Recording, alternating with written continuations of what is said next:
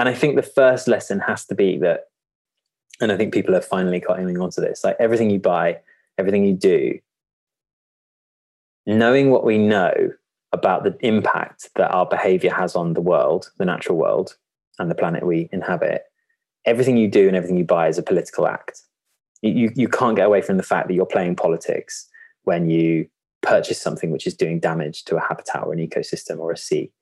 So understanding that as a first point is like the main thing that I think we were trying to get across. Is like, we have to take some responsibility. So a consumer guide seems like a good place to start.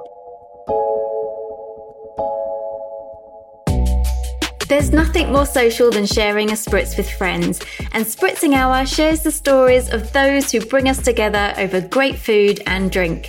I'm Claire Warner, co-founder of Acorn, a range of non-alcoholic aperitifs, and I'm on a mission to prove just how important great food and drink are in connecting us to one another. I want to expose the bitter truth from the rule breakers and game changers who are turning the table on traditional food and drink culture and reshaping our social lives for the better.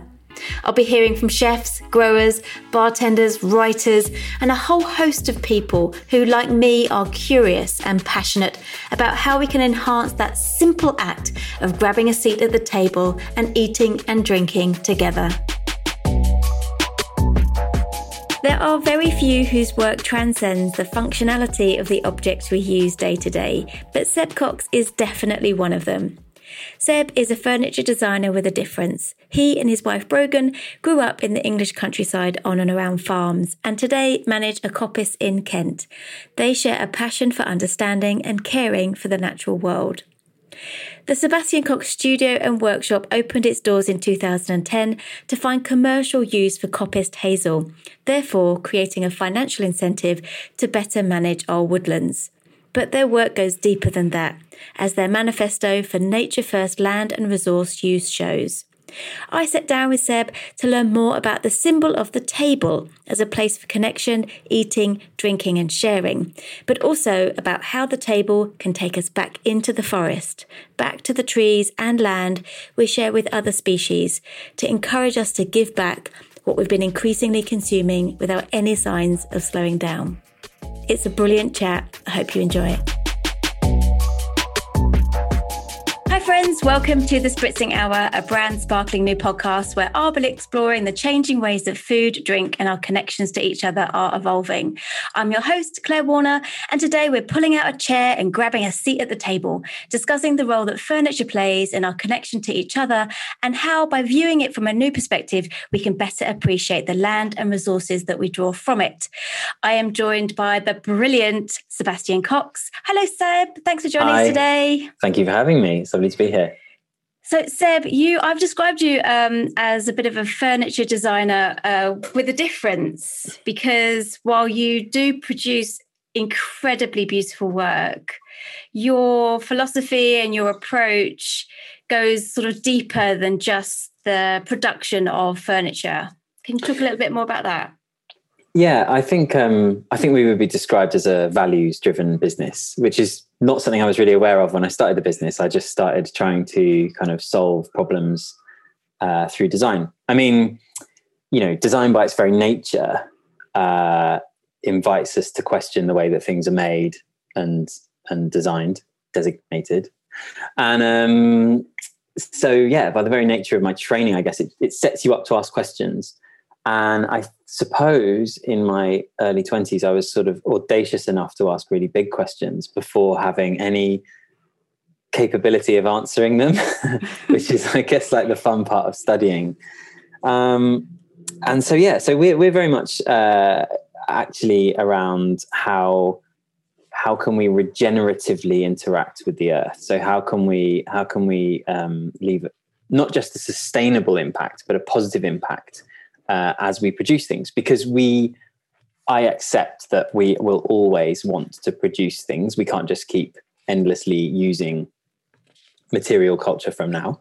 So if we're going to do that, how can we do that in a way that really, really limits the impact? And that sort of led me down the route of, I suppose, becoming like, you know, call myself a proper environmentalist. Like I believe in that cause and that's central to everything we do. And really the habitats that we source our resources from are kind of more important than the furniture. If that helps you kind of understand the kind of balance in how we think. It's sort of habitat first, nature first, and then what can we design and make with those things that the natural world wants to give us, because it is abundant. There are abundant parts of the natural world. It's not the case that you only ever extract in a negative way. You can extract in positive ways. So if we explore that and then decide, you know, actually there's this material that can be used, and what can we do with it? How can we make it beautiful? And that makes the designing process really easy, because actually there's already a massive story there. There's already loads to talk about. There's already loads of beauty in the object. So actually my job as a designer, pen to paper, is actually quite a small task, really.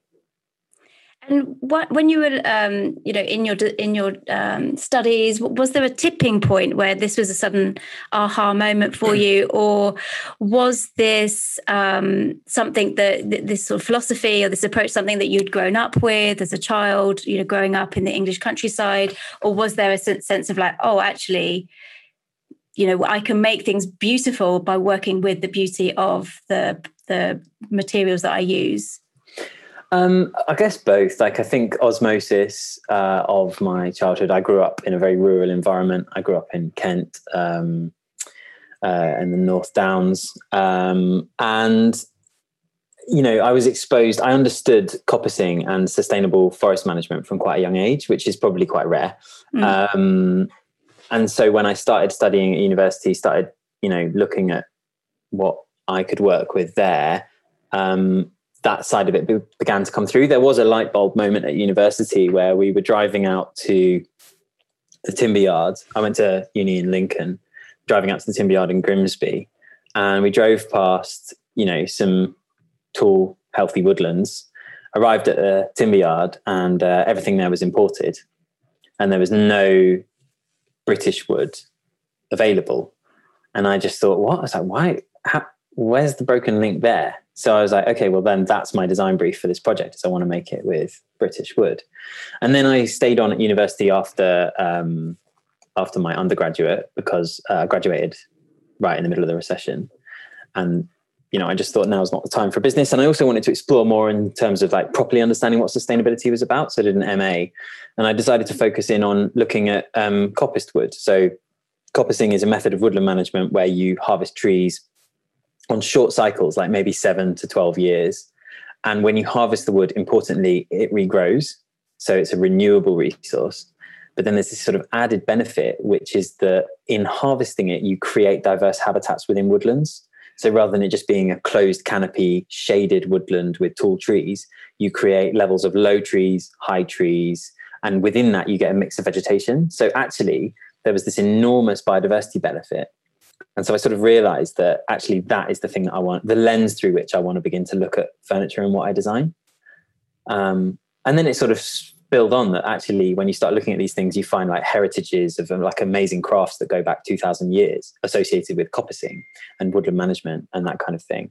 And so there was this sort of endless pool of resources in terms of, you know, design cues, which I could draw on. And yeah, I think that kind of just helped set up the whole way that the business operates today. My university collection was called Traditional as Radical. Like my MA collection, the intention was, let's look back as a solution for now. Like, so yeah, Traditional as Radical. That was the name of my MA dissertation, Traditional as Radical. I mean, when you explain it in that way, that's a really exciting, dynamic way of working with the natural resources and the abundance of the natural resources that we have in this country. But I gather that that's, you know, from what you mentioned about that not being British wood that you saw in that timber yard, that's not the typical approach in this country. Yeah, that is true. 90% of the wood, I think 87%, nearly 90% of the wood that's used in this country is imported, which isn't a problem per se. I mean, like, you know, it's okay that we live in a global world and we can move stuff around the world, but that says to me that there's some sort of a broken system there, because that is a very strong leaning. I think the only country in the world that imports more wood than the UK by volume is China. And, second place to China isn't necessarily something that's a good idea when we're talking about like environmental terms, or, you know, resource procurement, in my view. So I think there's a broken system there. And actually that then expands if we're going outside of wood. You start to realize that with globalization and the level of industrialization that we're at, there are broken systems everywhere. So, and then the other thing that makes this kind of atypical is that we've kind of pledged not to use sheet materials and MDF in our workshop. And when you start to look at furniture, if you go into any of the kind of like, even the high end stores, majority of the furniture in there will be made from veneered MDF, and it will still be priced very high because a lot of labor can still go into making a piece like that. But ultimately it's not made from solid wood. And we've actually, as furniture makers, have lost skills and understanding in how to work with solid wood. So we are a total rarity, and that makes our life very difficult at times, because we actually spend, the thing that I have to spend a lot of time doing, and I enjoy doing, is explaining to people why the old way matters, and why we operate in the way that we do, and how that can have a positive impact. I mean, that was going to be my next question. What you started you opened your workshop in 2010, is that right? Mm-hmm. So over a decade of working commercially in this way, what has been some of the biggest challenges that you faced? I think a challenge that was sort of a really important challenge, but not necessarily the biggest, was like actually sourcing and supply, and make sure that we can really, really get a good supply of the materials that we use, and sort of building those relationships have been important.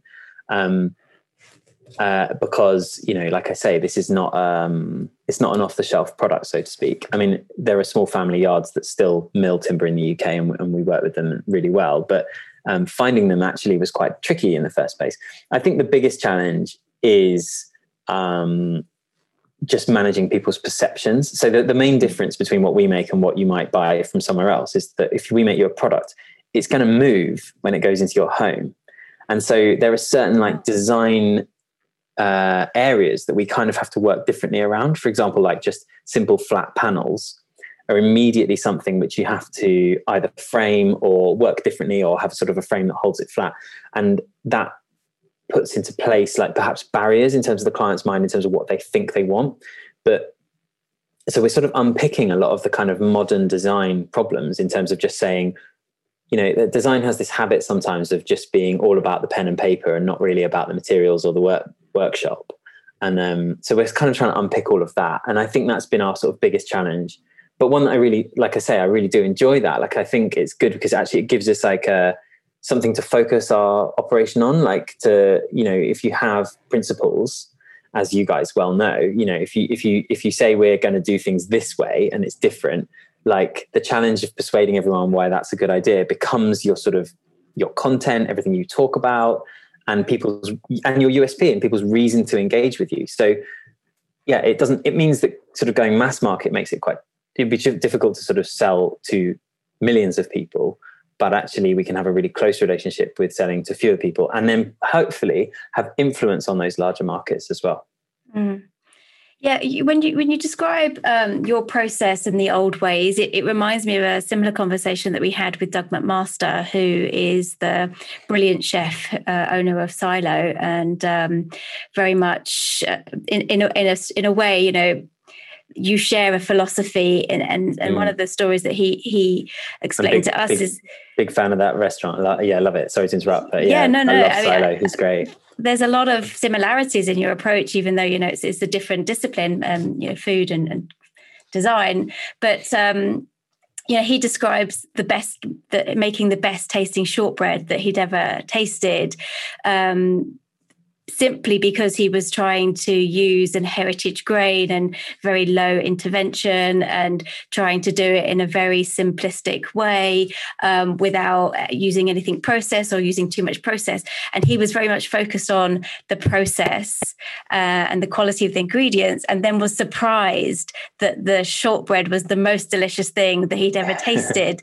And it was that, and I think he described that as his aha moment, that, you putting all of your focus on the design or the development of something, and then the result is phenomenal. You're you're surprised in a way that what you've created or what he's created in the shortbread is better than you could have ever hoped. That must be rewarding in so many ways. Yeah, it is, absolutely. And I completely agree. I think Doug and I are approaching almost the same issue through two different disciplines, but they are linked in every way, because they're, as I said earlier, about kind of broken systems and kind of reevaluating like the endless quest for progress. We are getting to the point now where we need to sort of just have a look at what the right point on the progress line is to stop, because just the idea that just keeps going forever, we're learning that that's problematic. So, in very much the same way that he's reevaluating that, like, I feel like I'm doing the same. And I suppose like I guess a big moment, although it probably wasn't as light bulb as like baking one batch of shortbread, the realization that coppicing gave me, it was a material that was kind of already being wasted. So like that was the thing initially. It was like, oh yeah, that's just going in the bin. It's British. Let's have a look at that. But then sort of realizing that coppicing is this 3,000-year-old method of managing trees, which has these layers and layers of interest, benefit, and beauty kind of built into it, which I just sort of thought, God, why isn't this the way that we harvest wood? Why isn't this, obviously it gives you smaller wood, so there are like practical answers to that, but why isn't that like principle of husbandry the way that we have, like, how have we forgotten all of this? As I said earlier, like, in terms of the design of that, stuff like we're quite known for weaving with wood, and that, we have that in quite a contemporary way, like not a kind of really rustic way, but that entirely came from the traditions of like wattle hurdles and all of the sort of split wood textures and surfaces that were created by traditional woodmen. So yeah, looking back is an extremely valuable way to look forwards, I think, because there is so much that's already been answered, and in our endless quest for modernity, we have completely forgotten some of those things which were only present a generation or two ago, which were just sort of past knowledge, refined over centuries and lost. So if we can relearn that, there's so much to draw on. And was that the inspiration then in you writing this incredible manifesto that you shared with us just before Christmas? Just an attempt to share and encourage people to reclaim or just discover some of the things that we've lost as a way to, try to come back from the amount of damage that's being caused just by our endless kind of search for modernity, as you put it. Yes, absolutely. I mean, the manifesto sought to do a lot of things, and that's why it ended up being quite long. And it was quite a sort of like a document that briefly tackled universal subjects. So it's kind of like a really like a mind-bending operation to write that. But there was this sort of underlying principle of like looking back at how things were once done. It wasn't all like, oh, here are these technological solutions to our current problems. I'm rare that I sort of say, oh yeah, there's this new app that will solve everything, or this new way of like locking carbon up. Actually, it was largely about saying like, all right, here's what we used to do. We used to understand that cattle can graze woodland, and that sort of like basic principle helps to unpick some of the issues around the divisions of like veganism and the idea that, the sort of modern idea is that cattle are fed grain or beans, and that therefore requires loads of land, and therefore it's very difficult to justify eating them. Where if you say that cattle can browse natural forage from land which otherwise couldn't have plants growing on it, like uplands or woodlands, and you have silver pastoral systems, not only does that mean that you can eat meat from those areas without interrupting the global food system of plants to people, but also then there's these other, there's loads of other benefits of, disturbing the wildlife, disturbing the habitat, with herbivores, as we learned from rewilding. And effectively rewilding is just like, putting landscapes back to how they were before humans started gardening them. So the whole manifesto is supposed around this idea of like, how can we live within our means? How can we make land share with both human needs and natural needs? And how can we stop relying on, basically at the minute, in a kind of very colonial way, we basically export all of our problems including how we grow our abundant food that we're going to waste. Like it's kind of like, it just looks at all of these questions in terms of like, how can we onshore everything and actually take responsibility for our impacts? Which was a massive question to us. So it started really as an Excel spreadsheet looking at data sets around yields for different crops and things like that, and then putting together different hypothesized ideas around how we allocate our land. And I tried to tackle everything that we would need. So I tried to tackle food, fiber production for clothes or materials, and fuel for obviously heating our houses and energy, and then a provision for forestry, which I'm presuming is going to be the core part of our carbon sequestration, actually not just reaching neutrality, but then actually trying to bring carbon down through afforestation, and then allowing spaces for nature to completely thrive without disturbance or interruption. So it was a kind of a massive task. But yeah, the underlying thing was like, how did we do it? And in every one of those scenarios, how did we do it? And it's even done, questions were answered immediately. Like as soon as you learn about what a mixed farm is and how the principle of literally the principle of importing fertility, so bringing in chemical fertilizer, is a modern phenomenon.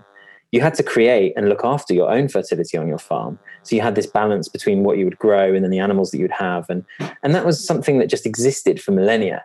And then suddenly chemical fertilizers existed and we could do what we liked. And all of that went out the window. So it's just like immediately you look back, even only 50 years to when my dad was farming, and there were loads of solutions there before, it all became completely globalized and industrialized. And that was going to be my question.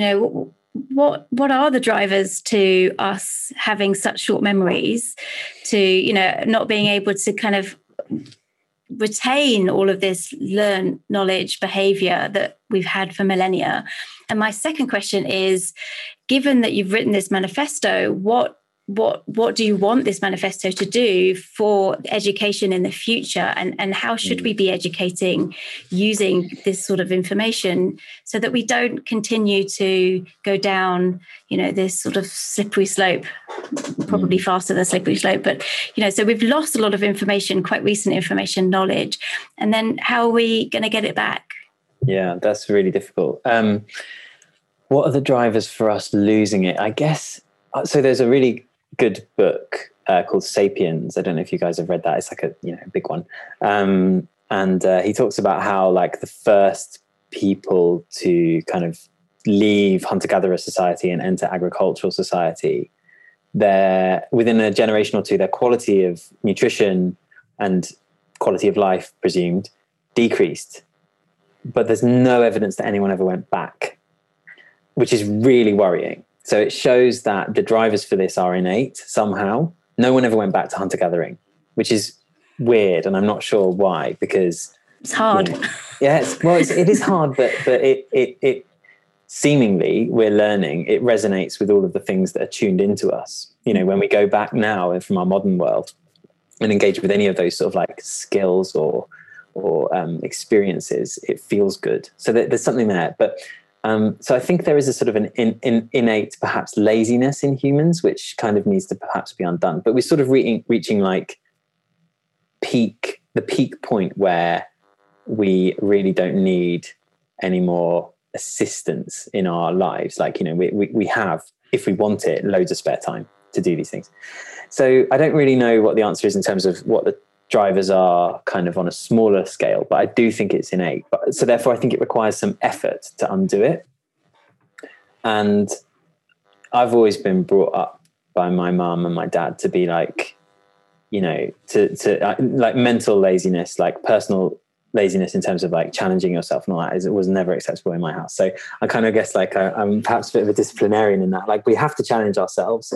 We have to ask big questions. And I suppose the thing that's going to push that on us more than anything else is the crises that we're facing. Our oceans, the climate emergency and the biodiversity crisis are literally beginning to knock on our door now. And I think people are beginning to feel a sense of panic. So I think that people are scrabbling around for solutions, and the big oil companies are looking for the sort of the technology part that's going to let us carry on exactly as we are, and we'll just have something that hoovers up all the carbon or whatever.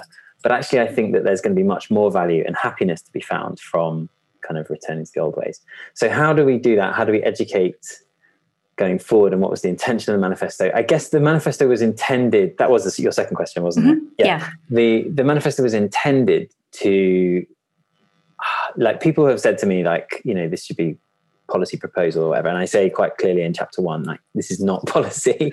I don't feel qualified to make recommendations on policy. Like, there are groups and organizations who are much better placed to do that than me. Pressure groups, political charities, whatever. But I suppose it was like intended to be a consumer guide. And I think the first lesson has to be that, and I think people are finally coming onto this, like, everything you buy, everything you do, knowing what we know about the impact that our behavior has on the world, the natural world, and the planet we inhabit, everything you do and everything you buy is a political act. You can't get away from the fact that you're playing politics when you purchase something which is doing damage to a habitat or an ecosystem or a sea. So understanding that as a first point is like the main thing that I think we were trying to get across. Is like, we have to take some responsibility. So a consumer guide seems like a good place to start. Plus also my training as a designer kind of positions me quite well to sort of like think about what people's behavior does.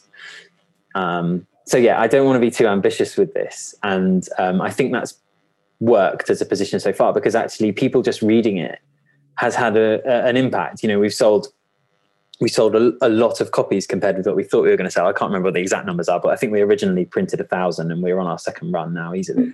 Great. So just having small impacts is really all it was intended to do, I think. But I don't really want to stand before a select committee. I don't feel qualified to do that. You might not have any choice. I think there's 1,000 people might compel you to start doing that for us. It's such a powerful piece of work. What has been the response from those people who have read it? Has there been any negative feedback? No, actually, there hasn't been any negative feedback, which I was surprised at. I thought that some people would come back and be like, "No, your numbers are wrong, mate. I can't grow, whatever, a ton of potatoes per acre," or whatever it was. But no, there hasn't been any negative feedback. Maybe people are too polite. I'm not on Twitter, so yeah, maybe if I was on there, it would be a storm. But Instagram's a nice place, isn't it? Yes, very. People have generally been really encouraging about the whole thing. And what's been lovely is we've had like loads of suppliers come out of the woodwork and be like, "Oh, my friend sent me this. I'm raising cattle in this regenerative way in the Lake District. Here's what we do." And one of the things that we're following it up with is to basically write a list, of suppliers that kind of have come forward and said, "Oh, I'm trialing a hemp crop in Cornwall," or whatever it is. Like, or I know this person who's weaving hemp, but they're developing a machine to harvest and keep the full length of the hemp cord, or whatever it is. So that's been the most kind of rewarding part, is like hearing people who are already doing it come out of the woodwork who I hadn't previously discovered. You strike me as a very optimistic person, and even sort of reading the manifesto, there's a real optimism in it. What do you say, or what advice do you give to people who, simply feel overwhelmed or paralyzed or, grief-stricken by what's happened, to the point of paralysis, of not being able to do anything in their own sort of small way? I would say it's not too late, and that actually, if you picture what it will be like, can you imagine the day that global temperatures start to drop? Like, picture that in your mind. Like, maybe we have like 5 consecutive years where we know that the atmospheric carbons come down and the global temperature starts to decrease. We hit that curve. Just imagine that day. You're going to live to see that day. I can't claim this quote, but I was on a panel discussion recently with a brilliant architect called Andrew Waugh, and he said, "We might be the most important generation in history." I mean, that's pretty, stating it pretty bold, but that makes you feel like, wow, yeah, you're absolutely right. We could make this change happen. We will see this within our life. And the change really will come from people. I mean, you're already seeing this. Like, I personally think that the focus on plastic in the last few years has been a bit of a distraction from the bigger issue, to my mind, of climate change and atmospheric carbon and biodiversity loss. I think that those two are the bigger, and the sea plastic thing is smaller. But what's happened is you've seen legislation focusing on the plastic thing because that's what the public are really enraged by. They hate litter because they see it. You can't see atmospheric carbon. You might notice that it didn't snow this winter in your area, but you see that, and you maybe, like, I live in Margate now, I walk on the beach and I'm getting really aggravated about ocean plastic big time now. But I think that what that showed us was that policymakers are responding to those things. Like, the EU announced a ban on single-use plastics very quickly, and that's the EU, who are a large organization. So I think that, if you express your concerns through what you consume, companies, businesses, brands are so tuned into what you want now that really does feed what they make, because it's so driven by what people are searching on Google, how people interact on the internet. They have so much data and knowledge about what you feel, what you think, what you're curious about, that they really are responding to that. And you can see it in the way that companies are changing now. So even just the last couple of years, all right, it's been led by people like Greta Thunberg and David Attenborough, but the sea change is coming from people, because David Attenborough has been making programs about the oceans and whatever, about climate change and raising those issues for some time. I think it's been in the public consciousness, but there's been like a mood shift which is happening. So I'm really optimistic that we'll get there. And I just can't literally, when you see, there was a recent thing on the anniversary of VE Day, and you see these like jubilant crowds in, Trafalgar Square celebrating the end of the war. Like, I feel like we're going to have a bit of one of those, although it'll be a bit staggered with the pandemic because, the vaccinations will take a little while or whatever. But that day where it's kind of announced that atmospheric carbon's declining, like, that's going to be amazing. I can't wait to see it. It's going to be so good. Yeah, Don't you think? I'm buoyed by your optimism, and I really hope that we do see that day. But I'm also cognizant that we, since 2010, have been defined as an urban species, and we spend 90% of our time indoors and 5% of time in a car, and we're really withdrawing from the natural world to such an extent, and I wonder whether that does have such an impact on the fact that we're able to other the natural world, so that we can therefore take from it and see it as something to use as opposed to protect and regenerate. Absolutely, that is a massive concern. But look at what the pandemic has done for people's appetite for nature. Isabella Tree wrote a really interesting article about how the numbers at NEP during lockdown, when they couldn't handle the number of people that wanted to visit. So that people are very conscious now because of this pandemic, and this has offered a massive opportunity for that provision of nature to be put into the infrastructure of how we design our urban spaces, how we plan our towns, all of those things. So I think that is beginning to shift. I do think that a massive part of the whole problem that we're in is the othering, as you say, is the sort of displacement of responsibility, the sort of like, that's over there. But that is not going to cut it anymore, frankly. So we were having a conversation in the workshop. Most of my team are under 30. I'm the oldest by some way. And they make me feel very young sometimes. And they were talking about family meals. Some of them are vegans, most are vegetarian. And they were talking about family meals and how someone had brought up the idea that the cow had been killed for their, and an older member of the family said, "Oh, don't say that at the meal table." And it was like, there was this sort of like evident kind of potential generational attitude. And I'm not trying to pitch the generations against each other, because that's, not something that I wish to do. But I think that there is an attitude change, which is certainly present in lots of young people, where they've seen Cowspiracy, they've seen Dominion or any of those films, and they want to know the truth. They want to they either believe that or whatever, or they want to investigate that further. And I think that our access to instant information in our pockets, I think that the way that brands now talk about, much more about where things come from and the values behind them, it's changed the landscape in terms of shutting out the ideas that are problematic. So I think the othering thing will begin to unpick itself over time. And I think our desire to get out in nature will only be more and more recognized as something which is, absolutely a necessity and a need. And I think we're going to see a shift in that back.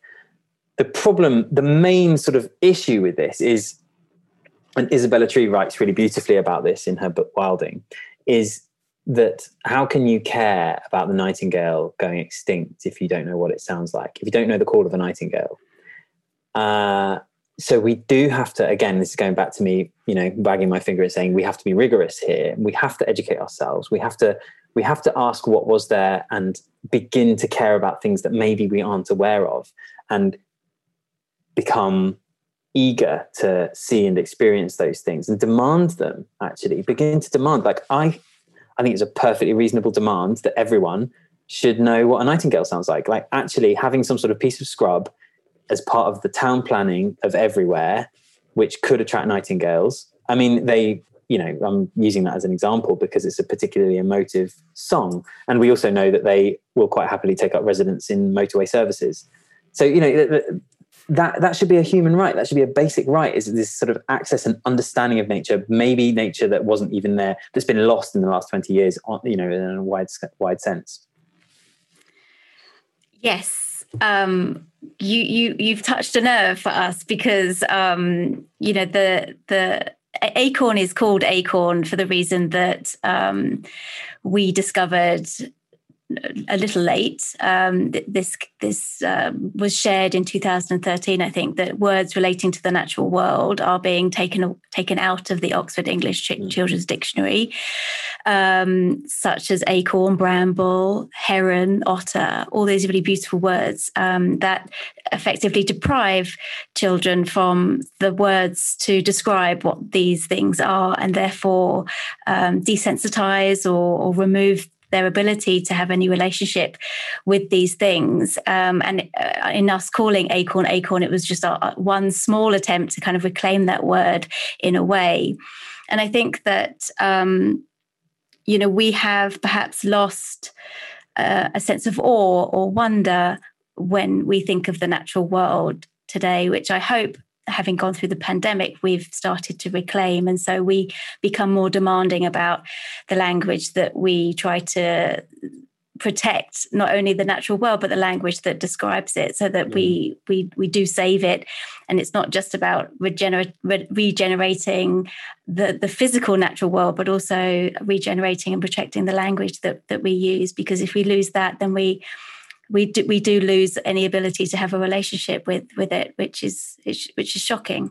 Yeah, I completely agree. I'm very pleased that there are, a number of books that are kind of looking at this and preserving those things now before they are lost through, we just about have the links. There are like when I was born, there was an old woodman who lived nearby who my dad always used to talk about how he used to do things, and he was sort of like linking back to kind of late Victorian way of doing things. And so that link is just about there in the kind of tacit knowledge and living knowledge. We've just about made it and then written it down. And I hope that we can rediscover those things in the way that exactly like you've done. You've sort of brought that back to life. You've rediscovered it. And what's beautiful about that is it's given you a completely unique name, but also like a completely unique way of viewing the world, a lens through which to look at things. So there's plenty of opportunity to rediscover that and bring those things back to life. And it is a tragic. I think BlackBerry is now replaced by the smartphone. Very short-lived. No one has one of those anymore today, so that'll have to go again. Hopefully, BlackBerry will come back.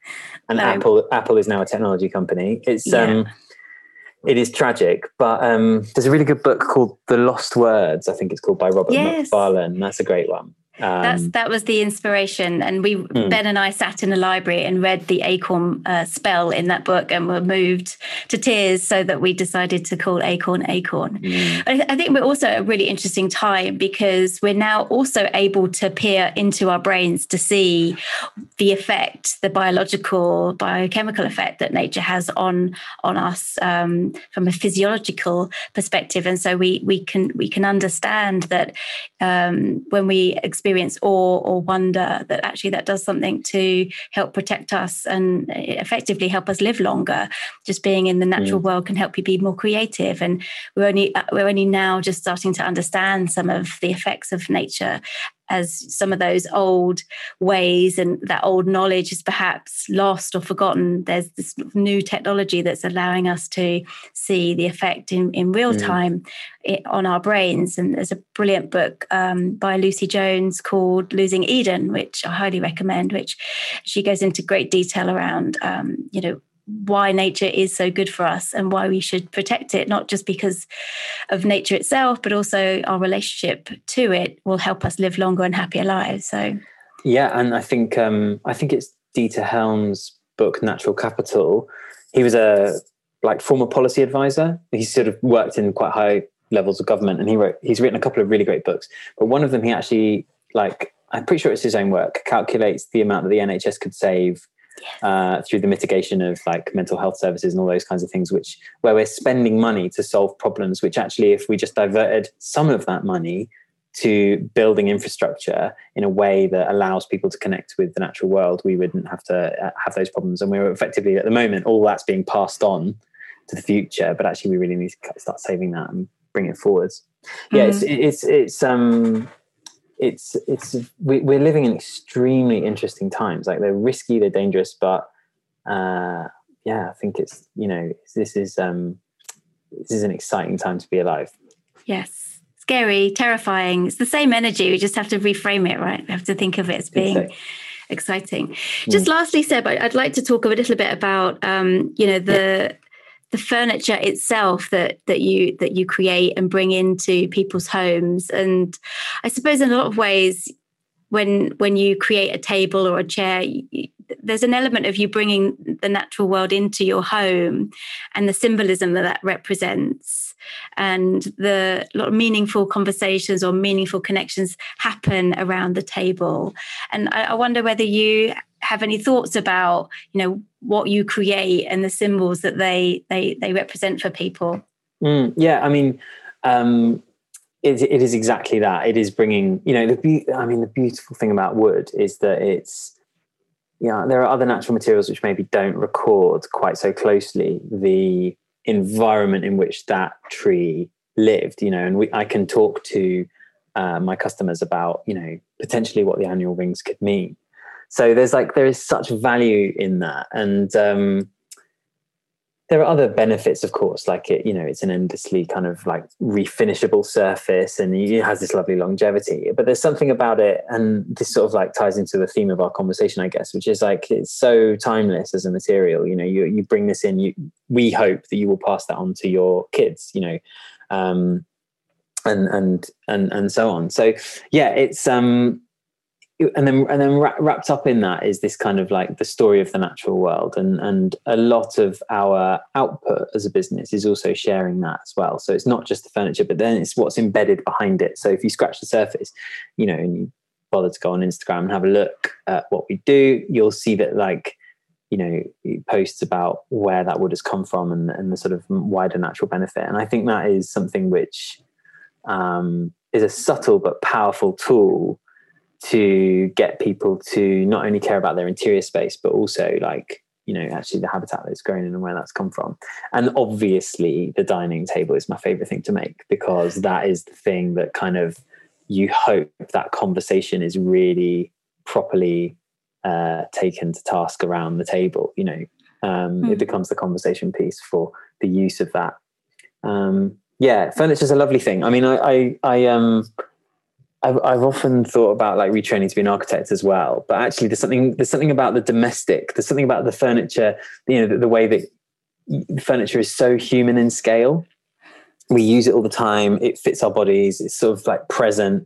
And actually it has this quite significant place in our lives, but it's kind of also latent. It kind of also doesn't really require much of our attention. So it has this really amazing way of being able to just slip into people's lives. And if you have a message tied up in that as well, there's this sort of conversation piece. It becomes, it becomes powerful. People develop emotional connections to furniture, and it's a good way to sort of bridge that gap between, what we have to say and what the customer thinks and believes.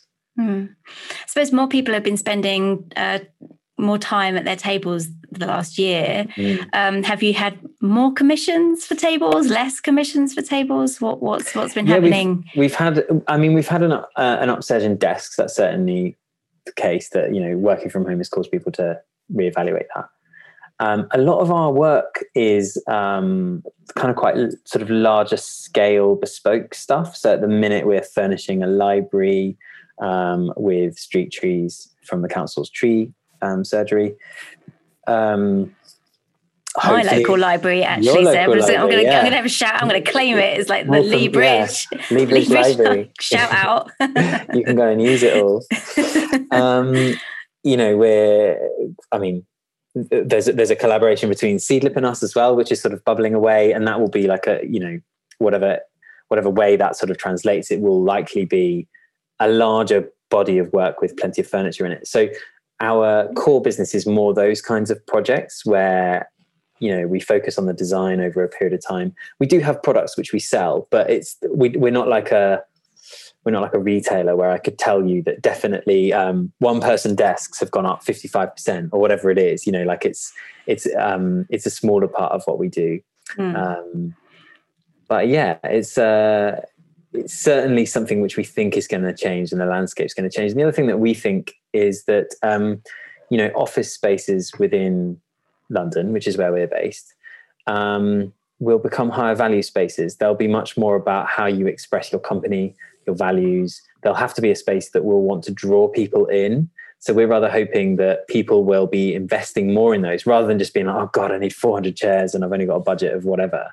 It'll be much more about how can we make this space totally represent who we are, what we believe, what we do, and make it really appealing for our staff to come in. So we're also hoping that there's opportunities there in that sort of commercial sector for us. It's kind of really put meaning in the heart of you know, people's brands, because obviously we can always find some meaning that's relevant to a company or a commission through wood. Like there's always a connection inevitably. You know, there's something there that really helps them tell their story through natural materials. Well, Seb, this has been a fascinating conversation. Thank you so much. I cannot wait to the time I can have a Seb Cox in my house. Until that point, I would have to go to the library and experience your beautiful work. But where can people find more information about you? Yeah, so our website's quite good it's got a good resources section, and you can also see the furniture. So that's sebastiancox.co.uk, and also our Instagram as well.